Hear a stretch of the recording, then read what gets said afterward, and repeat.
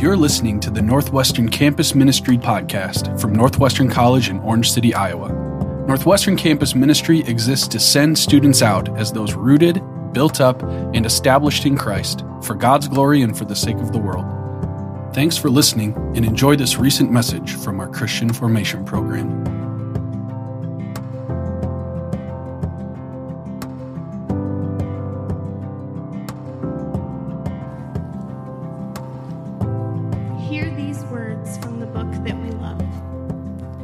Now when the Lord was about to take Elijah up to heaven by a whirlwind, Elijah and Elisha were on their way from Gilgal. Elijah said to Elisha, "Stay here, for the Lord has sent me as far as Bethel."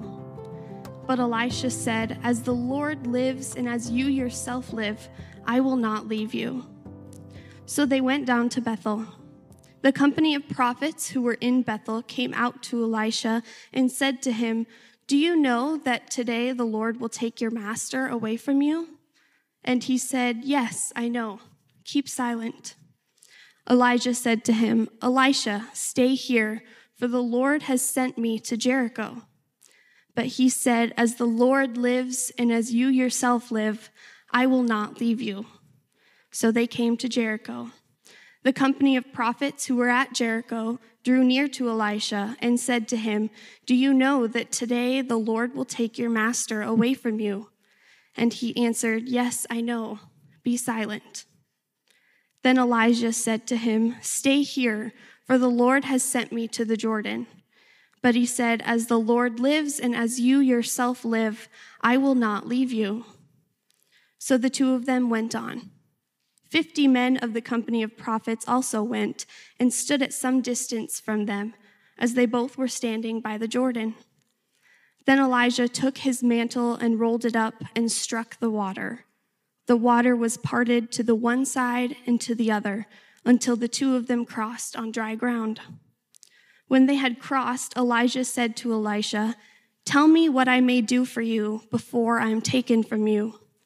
Elisha said, "Please let me inherit a double share of your spirit." He responded, "You have asked a hard thing, yet if you see me as I am being taken from you, it will be granted to you. If not, it will not." As they continued walking and talking, a chariot of fire and horses of fire separated the two of them, and Elijah ascended in a whirlwind to heaven. Elisha kept watching and crying out, "Father, Father, the chariots of Israel and its horsemen." But when he could no longer see him, he grasped his own clothes and tore them in two pieces.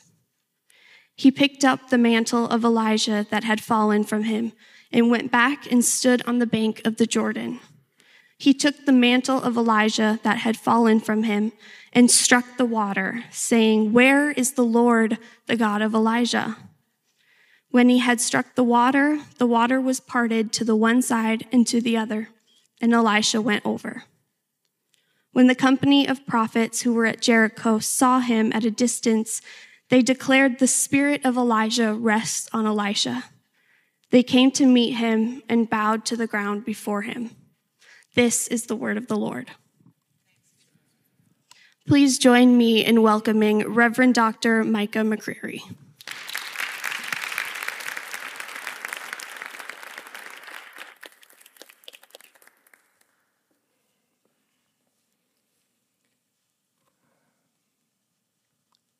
I acknowledge God the Creator, God the Redeemer, and God the Sustainer.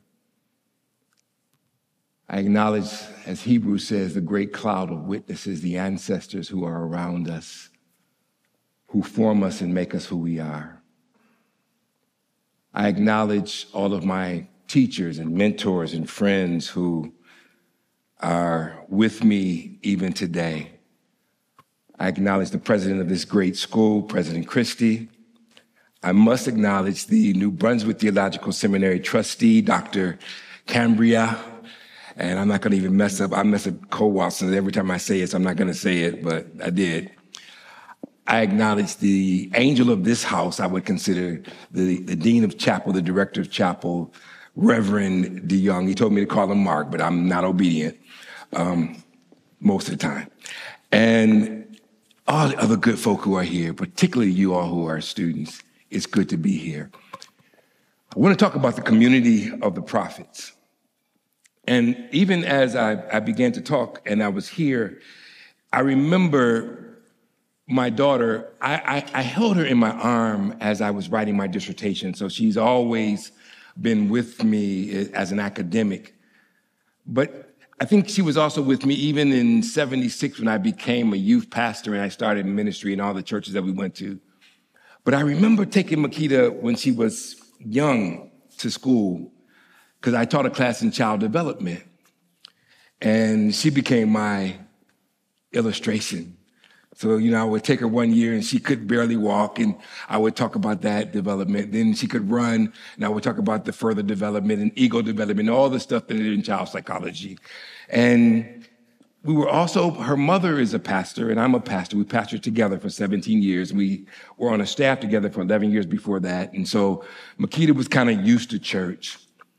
And she used to carry her own little briefcase with us when we went to do workshops and all that. And she was just there. But then as she got older, she said, Mom, Dad, when I get old enough, I'm never going to another funeral. I'm never going to another wedding.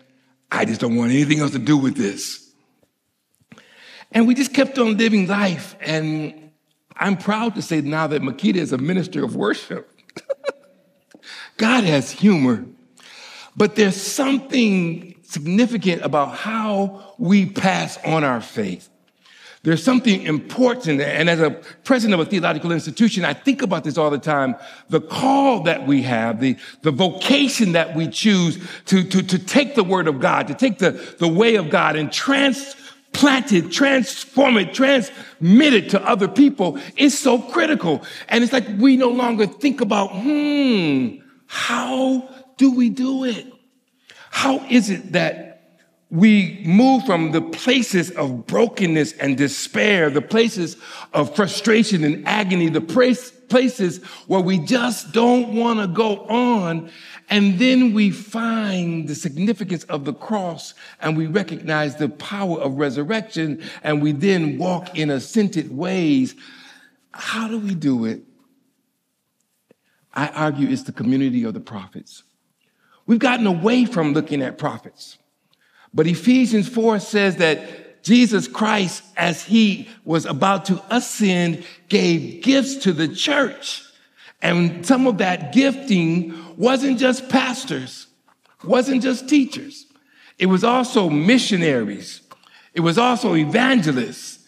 And it's also prophets. And it's like we want to exegete the text to work in the ways we want it to work in and not in the ways that God would have it work in. We wanted to do what we wanted to do, not what God totally says it should do. And God is saying, no, come back to me.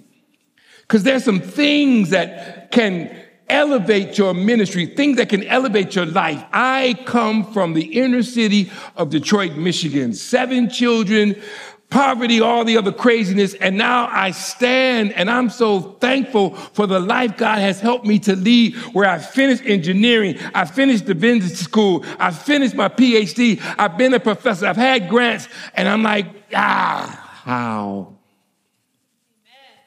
How? Can I give you just 3 things and I'll take my seat?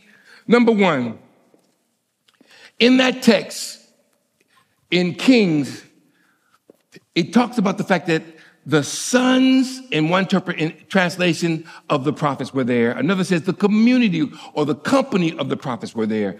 The word there really indicates that this is a relational thing. In other words, the first thing is I call prophetic adoption. When you really want to do evangelism, when you really want to do ministry in a powerful way, you've got to accept prophetic adoption. That means that I'm going to reach out into a crazy world and invite things in that could mess me up. It means that I'm going to take a risk and connect with somebody that is not all that they should be right now, but I'm going to connect with them because of the possibility of God transforming their life. I'm going to connect with them because I need to be connected. They need to be connected. In the connectedness, in that molecule of our possibilities, we can change things. I had a young man I taught, and I was in class with as a martial artist. His name, I won't say his name because you could find him if I did. And one day I'm at the church preaching. I'm preaching, y'all. And the deacons in the church came out of the back and said, "Pastor." I'm like, I'm in the middle of the sermon. "Pastor, you got a phone call you got to take." I'm like, "What? No, stop. Cut that out. I'm trying to preach." And I'm already distracted. I'm already like hyperactive with the keen ability to pay attention to 1,000 things. And so I don't need them to keep, I'm trying to stay focused. But they interrupt me because this young man has called and he's with the police. And they said, "You need to talk to him." So I leave the pulpit, I answer the phone, and I talk to the officers, and they said that this young man had said he was going to kill himself or kill his mother. And so I said, "Well, take him to my house, and I'll be there in about 30 minutes, and we'll talk." And they said yes, because they knew me. And so I get home, and me and the young man sit, and we began to talk.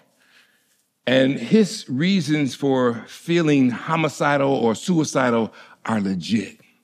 And so I went into the house, I asked my wife and my daughter, could he just stay for the weekend? He was 14 when he came. He was 24 when he left. But he says now, when we talk, that because we informally, never anything official, adopted him into our family, we saved his life. And there's so many people in your world who you may not see, they need to be brought in and adopted in. The second thing that I see in that text is called prophetic imagination. I love the fact that while Elijah and Elisha are walking, Elijah says to him, "Father, I know you're about to be taken away from me, but can I have a double portion of your spirit? Can I have a first son anointing? Can I get the mantle so that I can continue the work that you're doing?" That's imagination. We need to be able to look in with imagination into the things that God is doing in our lives. To say that, yes, life is hard right now, but I believe I serve a God that is able to do exceedingly and abundantly above all I can ask or think. I serve a God who is able to move mountains, and if the mountain was not rough, I couldn't climb it anyway. I serve a God that can do things. All things are possible. And so I imagine that this God that I'm praying with, this God that I'm believing in, is able to do exceedingly and abundantly above all I can ask. That's imagination. And that kind of imagination can transform our world. Pastor DeYoung was telling me about this building being built. That's imagination. In the midst of a depression, in the midst of a storm, in the midst where there are people who are giving up, you erect a building to the glory of God. And then last, prophetic transformation. Transformation is not just believing. It's being so touched by the belief that it changes the very fabric of your being. It changes who you are. It changes what you want to do.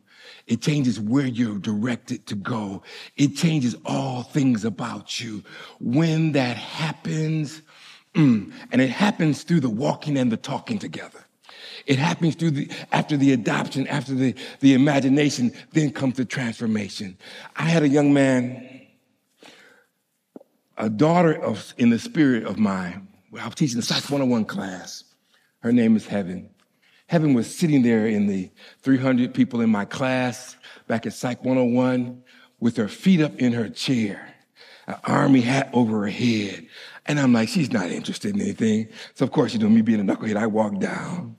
I sit next to her in the middle of a lecture. I'm sitting there, I'm going like, just looking at her there while I'm lecturing. I'm going, why are you sitting there with your hat on your head? You're doing like this. And she's like, she starts laughing and we start talking. And she says, I want to be a youth minister. I'm dropping out of school. I'm going to be a youth minister. I said, well, that's a good thing to do, but stay with me here. For these years, finish your psychology degree, and then go to seminary. She did all that, and now she's actually a minister, went to Yale Divinity School, and is doing great. But heaven, because of that transformation, that relationship, went and got a young man and brought him into my office. And we sat down and began to talk. And he was working in a shipyard in Newport News and was just struggling with his life. And as we talked, I listened to him. And I said, man, God's got something for you to do. And he's like, yeah. He told me his vision. He told me his sermon. I said, look, I want you to come to the church on Sunday and preach. He came and he preached. And I loved him. Everybody else was like, okay, you know. And I convinced my wife to work the committee, because see, I'm too radical, so folk don't listen to me, but they love my wife. And so she worked on it, so they at least interviewed him, and he finally was called as youth pastor. And then while he's called as youth pastor, literally his father comes to the first service that he's going to do as a new youth pastor for our church. And his father is a best friend of one of the guys who is the chairman of the trustee board of our church, who was oppositional and defying me for doing this. But when he saw that this guy was the son of his friend, he then said, oh, he's so wonderful. And he became our youth pastor. I wound up having him do a ministry on the campus. And that young man now did youth ministry at Virginia Commonwealth University's campus. He invited those young people into his life. And now their church is about 5,000 members strong, doing God's will. God can transform you from wherever you are to be something different if you just trust God. And I'm sensing and I'm feeling that you all already know this. So what I want to say to you as I take my seat is, don't let anything stop you. Don't let anything ever stop you. It's like in Detroit, we had these signs, and you all may have them here, that said no standing, no stopping. And they were at the bus stop. I'm like, wait a minute, how do you go to a bus stop and there's a sign saying no standing, no stopping? How do you do that and get on the bus? It didn't dawn on me that's for the cars, dummy. But, you know, and I'm sitting there thinking, and it dawns on me that God is speaking to me, because when the bus came, it was time to not stand or stay. It was time to get on the bus and allow the bus to take me to my destination. And God is saying to you that there's a sign that says no standing, no stopping, no parking. Even what you're doing right now, don't let this be but the beginning. When the door comes, when the doors are open, when the bus is here, whatever that is, take the chance, because God has already anointed you with the gifts and the things that you need to be great. Get on that bus, and I'll meet you at the victory line. Peace.